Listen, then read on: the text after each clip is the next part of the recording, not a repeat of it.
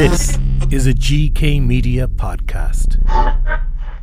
Hello and welcome to Business Bytes here on Gary Talks, where this season I'm speaking to international entrepreneurs and leaders. And this week on the show, we're heading to British Columbia in Canada, where I'm delighted to be joined by Kyle Hamilton. Thank you so much, Kyle, for joining me on the show.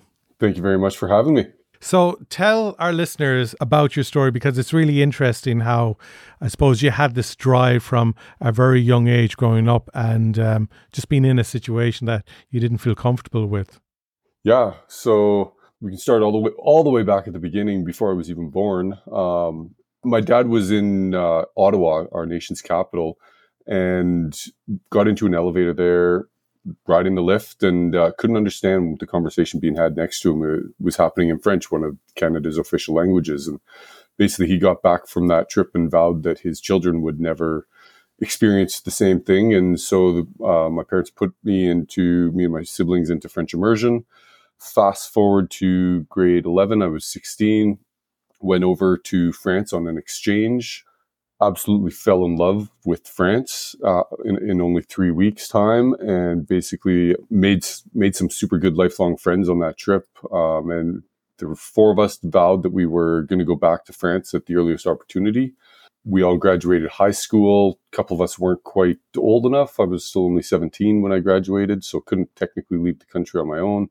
But we went, we did a year university, then went over to France, and that was kind of my first real experience with failure, and really learning the value of not giving up. You know, I had this vision, 18 years old, tall, young, handsome guy. I was destined to get a job as a server, wait staff, you know, on the Mediterranean coast. And after, I think it was probably a week of handing out resumes and just getting a no, was walking back to our hostel, and I literally had one resume left in my hand and walked past this restaurant and was just like, you know what? What's one more no? Walked in, asked for the manager, handed him my resume. He took a look at it and said, can you come back in like 3 hours when my dad's here? He's the owner of this place. So sure, went back, sat down with them. They interviewed me and basically on the spot said, yeah, you know, can you start on Monday, sort of thing. We'll have you working in the kitchen. And I kind of went, well, this is awesome. I just got offered a job, but I don't think you guys really understand. I don't know how to cook. Like, I called my sister a week ago to ask her how to boil an egg, kind of thing. The owner just kind of looked at me and said, you know what? You've shown enough initiative to fly halfway around the world to try and find a job in a language that isn't your first language. Like, if we can't teach you to cook in a week, teach you what we need to do, then we'll fire you. Simple as that. And so I kind of went, all right, let's do this. And yeah, the trip was amazing. Spent 4 months on the south of France working in a restaurant in Nice. To this day, my dad still likes to tell his friends, I'm the only kid he's ever heard of who's gone over to Europe and called home asking how to send home money, not asking how to get money sent to him. Was able to earn enough money in those 4 months that I sent home half of what I'd earned and then traveled for 4 months on the other half. And so that was really kind of my initial introduction to perseverance. I mean, in perseverance in the real world, obviously, you know, school and sports and all that stuff growing up, you kind of learn about it, but sticking to it and just getting out there and getting the job done. It's very poignant as well because, you know, you had the Great Recession after COVID, and certainly in Ireland, recruitment is a big issue at the moment because we're at one of our best employment phases ever in the history of the country. And a lot of people, if they do take up a job, they're leaving it after a few days or a week because they know that they can walk out of one job and walk into another the following Monday. But the sad thing is that, you know, there's so many learnings being lost by making such a hasty decision and such a lack of perseverance as well. For sure. Yeah. It's one of those things that, you know, as an employer myself, we see it over here in Canada as well. I'm going to say the perception that it's an employee's market, but really what I think we're starting to see now, and I don't know if it's the same over in Ireland, but that's starting to shift. And as the recession's happening and jobs are starting to not be as lucrative as they were during COVID or just out of COVID, people are starting to realize and appreciate when they've got a good job. And when did you get involved in business then yourself?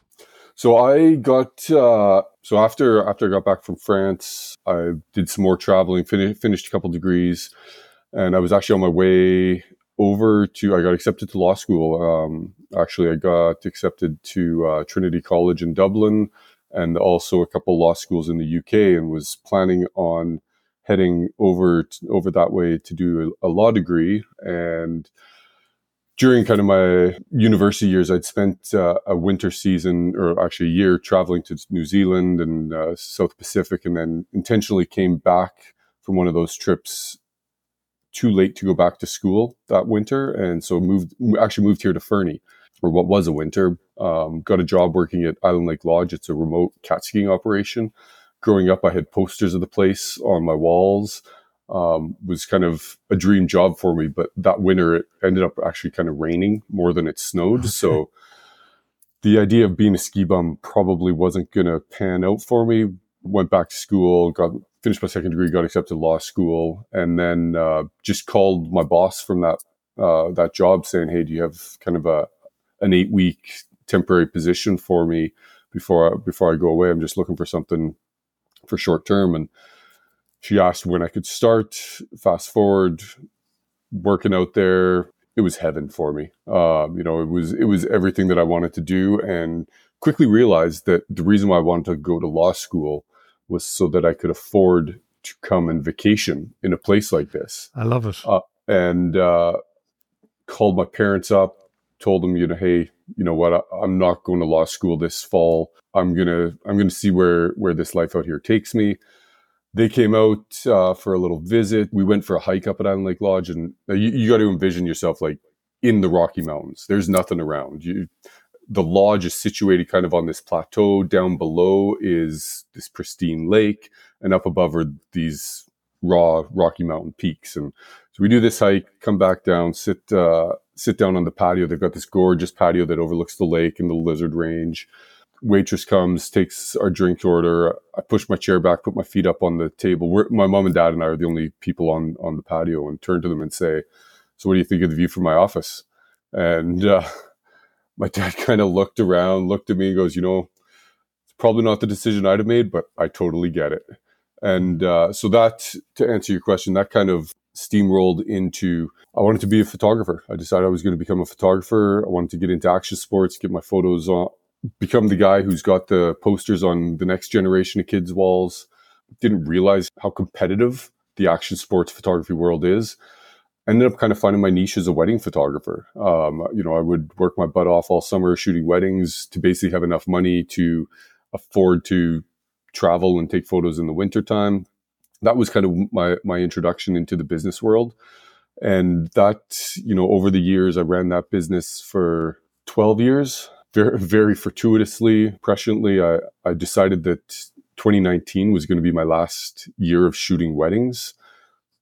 Obviously, 2020 happened. Nobody was shooting weddings. And so in kind of the intervening years, I'd started a custom framing business and portrait studio. I was able to sell the framing business.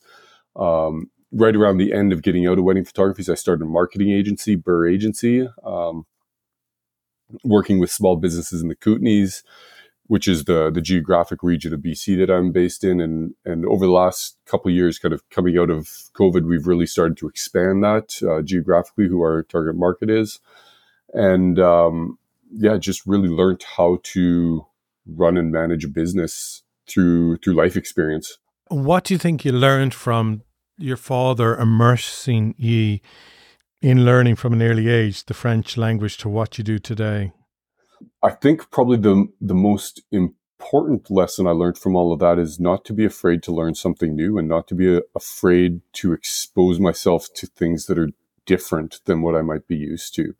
The doors and the opportunities that speaking French opened to me, and then subsequently the ability to learn additional languages. Like I spent 6 months studying in northern Sweden on a university exchange. When I was working in France, in Nice, being so close to the Italian border, and the restaurant I worked in was actually an Italian restaurant, a lot of the staff spoke Italian, so I was able to very quickly pick up. I wouldn't say I'm fluent or able to speak Italian, but I could understand it by the time I was done. And so just, yeah, that willingness and openness to learn from other people, especially if they're from a different country or culture background. And I suppose by learning more languages, you're opening more doors and opportunities for yourself as well in life. Definitely. Yeah. I'm able to pick up Spanish pretty quickly then, and able to travel around Central America a lot easier. So yeah, the ability to learn languages and to just have that like embedded into me and baked into my upbringing certainly was a fantastic opportunity. I love as well how, you created your lifestyle financially so you could have the lifestyle that you wanted spiritually and creatively. Yeah, one of the thought processes when I decided to postpone going to law school, I was 21 years old. Really, I'm in my early 40s now, so it's half of my lifetime ago. But what I kind of recognized was I'm still young, and if they're going to let me into law school with little work experience, little life experience, there's not a lot I can do over the next year or two to mess that up and not be able to reapply and get back into it if I wanted to.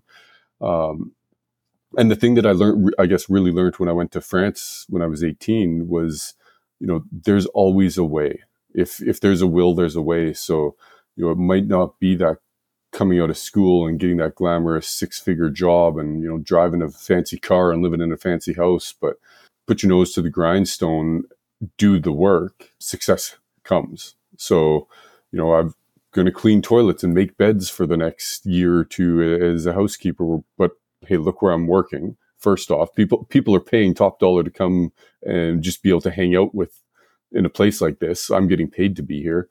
And yeah, I'll just figure it out. I like it because, again, I suppose when people in Ireland, you leave school at 17, 18 years of age and you decide if you're going to go to college, what course you're going to do. And it's just from such a very early age, you're supposed to have so much figured out for the next 40, 50 years of your life. Oh, I know. Like when I finished high school and started university, I was going to become a brain surgeon by the time I was 32. Like I had it all mapped out and I knew exactly what courses I needed to take. Everything was laid out in front of me. I come from a long line of family physicians and doctors. Like you can trace back in our family tree, there's been an MD in every generation back to like the 1700s, I think, is what my aunt figured out. My generation were the first not to have an MD. But I just kind of, again, I was really young when I started university, had all these visions of, being a great learner, doing everything the way it's supposed to happen. After my first month of university, I was overwhelmed with like the academic level that I needed to level up to, but B, realized there's a lot more to life than doing schoolwork and getting good grades. And, a lot of the most successful people in the world that we look up to don't even have a university degree. So, kind of reoriented my focus to I'm 17. I'm going to have a great time. I'm going to work hard and make sure I don't become what we call a Christmas graduate, where the college asks you to leave after your first semester. I'm pulled through, managed to get my grade. I was failing one class that Christmas, but managed to pull through and went from a failing grade to an A grade. So, just recognizing really quickly that if you do the work, you will succeed. And one of the lessons that I've really learned in the next 20 years was failure is fine. Learn to fail and learn from your failure. You learn way more when you fail than when you succeed. I think it's probably you're better at it in North America in embracing failure as opposed to what we would be like in Western Europe. But it's something, there's these little mottos I tell my own children, and rule number 3, there's only 3 so far. There's a rule being added every year, but rule number 3 that I tell them, every week is don't be afraid to fail. Yeah. Because so many people don't go off and try to do things because they're afraid if they fail. Yeah. I mean, really there's what is the worst that can happen? And during the pandemic, one of the things that one of the my pandemic project, if you will, was learning to meditate, and I started reading the Stoic philosophers. And one of the lessons that I've really pulled out of that is, when we're in our own mind, we're in our own mind, and that is totally different from the external reality. And we spend so much time thinking about all of the possibilities, all of the permutations, and all of the risks of everything. But the reality is just in our own mind. And, we think that the consequences are always going to be significantly more than they actually are. So don't have that. If there's a little bit of a fear that's holding you back from chasing your dreams or trying to pursue something that you've always wanted to do, I just say kick yourself on the butt and go do it. Like, yeah, you might fall flat on your face, but pick yourself off, wash the mud off, and keep going. People might look and laugh, but very quickly they're going to start worrying about whatever other people are thinking of them and not worry about you anymore. Yeah, exactly. I think what was really good as well about what you did, having that time in the Rockies and going adventuring around different places, was it gave you that space in your young adult life to figure out what direction you wanted to go in next. So like I remember when I was in my, early to mid 20s, I was working in a car park and I was doing security in a shopping center, and mom and dad were happy because Gary was just earning a weekly wage and he wasn't a financial burden on them, and I had a purpose and I was getting up in the morning and going to work. Now, it wasn't the ideal job that I wanted. I was grateful to have the work, but I didn't need to really be thinking when I was in that job. And it was more like a physical sort of job, in spurts.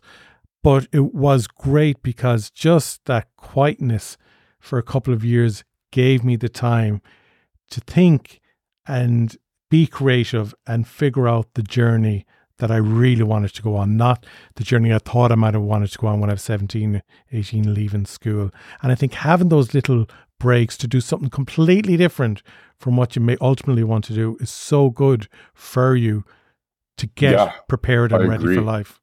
I agree 100%. Like, those early years at Island Lake Lodge, like I said, cleaning toilets, making beds, and then I worked a second job as a dishwasher.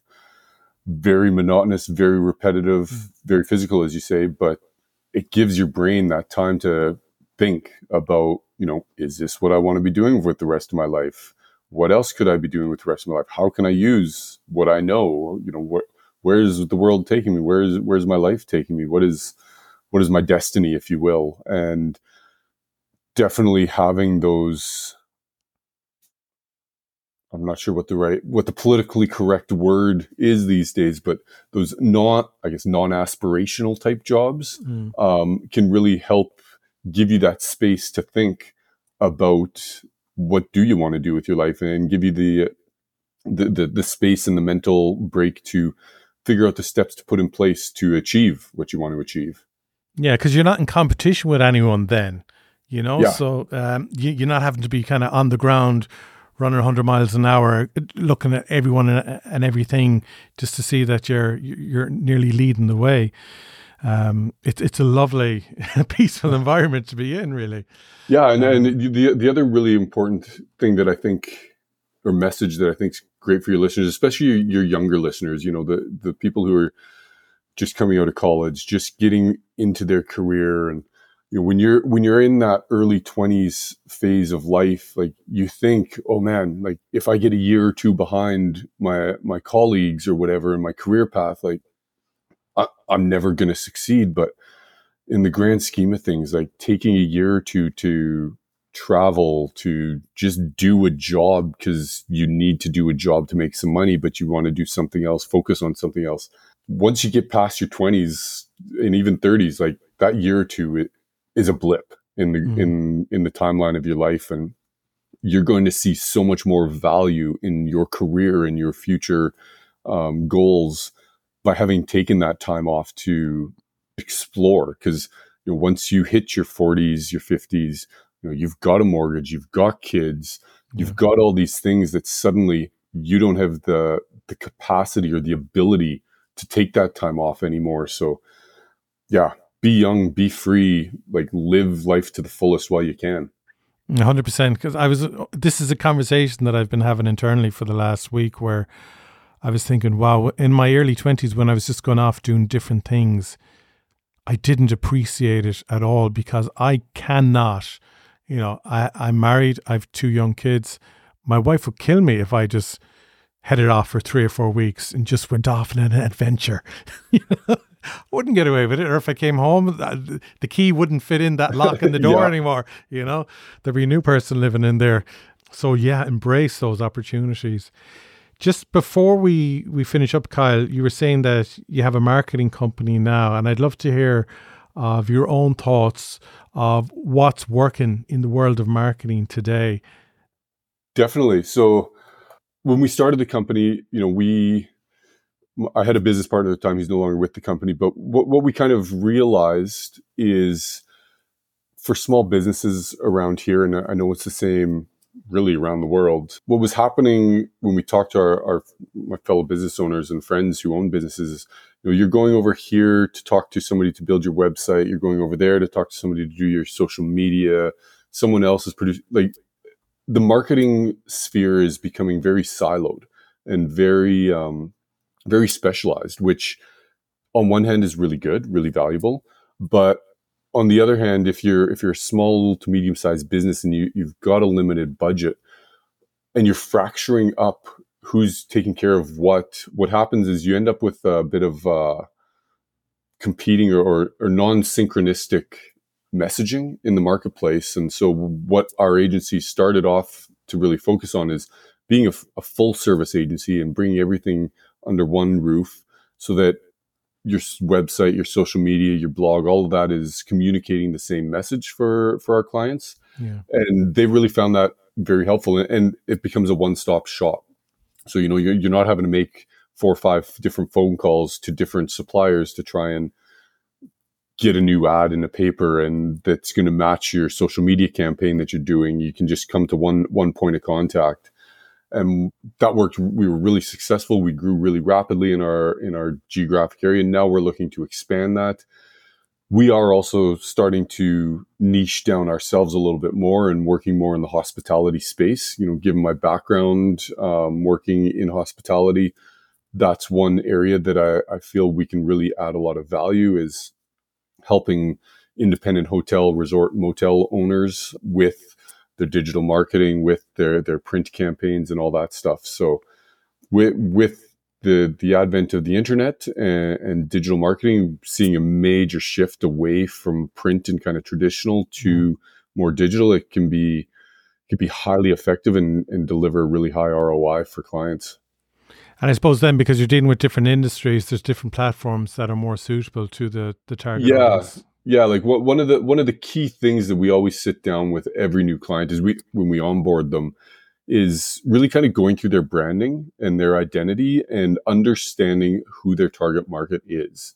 I always bring up the example of one of the first hotels we started working with, asking the owner or owners, who's your target audience? And they said everybody. Yeah. And we're like, yeah, okay, I can guarantee you that it's not. And they're like, no, we want to target everybody. I was like, okay, do you want to target the family with the 3 young kids, as well as the motorbikers, the Harley riders who are going to sit outside the bedroom window at 6 a.m. or 10 p.m. revving their Harleys while the family's trying to sleep inside? Or are you wanting both of those customers? Oh, no. We don't have anything against motorbike riders, but we would prefer the family. And it was like, okay, so you don't want to target everybody. This is the process we're going to go through, understanding who exactly your target audience is, because the more specific we can get in that messaging, the more success you're going to have. And just because you're focusing on one specific audience doesn't mean that anybody in that periphery or anybody seeing the message, it's not going to resonate with them. It's just speaking to a specific audience. I love how you broke it down, because again, it's something that we often get ourselves. Who's your target audience? Oh, everybody. It's like, yeah. And the other thing about that is it's amazing how many businesses out there actually don't really know who their target audience is. And that's why every time we onboard a client, that's what we really go through is, understanding what your business stands for, like doing this whole brand exercise and really understand, because a brand is so much more than a logo. Like a lot of small business owners think, oh, I've got a logo, I don't need to do any more branding work. It's like, no. Like your brand is everything about your business that the world sees. It's, what are your key messages? Yes, there's some visual stuff like your color palettes, your fonts, all that stuff. But at the end of the day, like if I say the word Nike or Nike, I'm not sure how you pronounce it in Ireland, everybody envisions the swoosh, but you also know exactly what you're going to get if it's got the swoosh logo on it, what it's for, what it speaks to, who it speaks to. So trying to work with small business to help them better understand their brand and their messages and how they can communicate that more efficiently and more effectively is what's going to start bringing in the right type of clients for them. Brilliant. Excellent.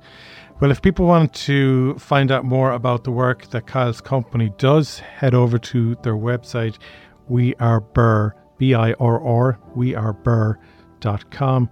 But you can also follow Kyle Hamilton on LinkedIn. Kyle, thanks so much for joining us on the show today.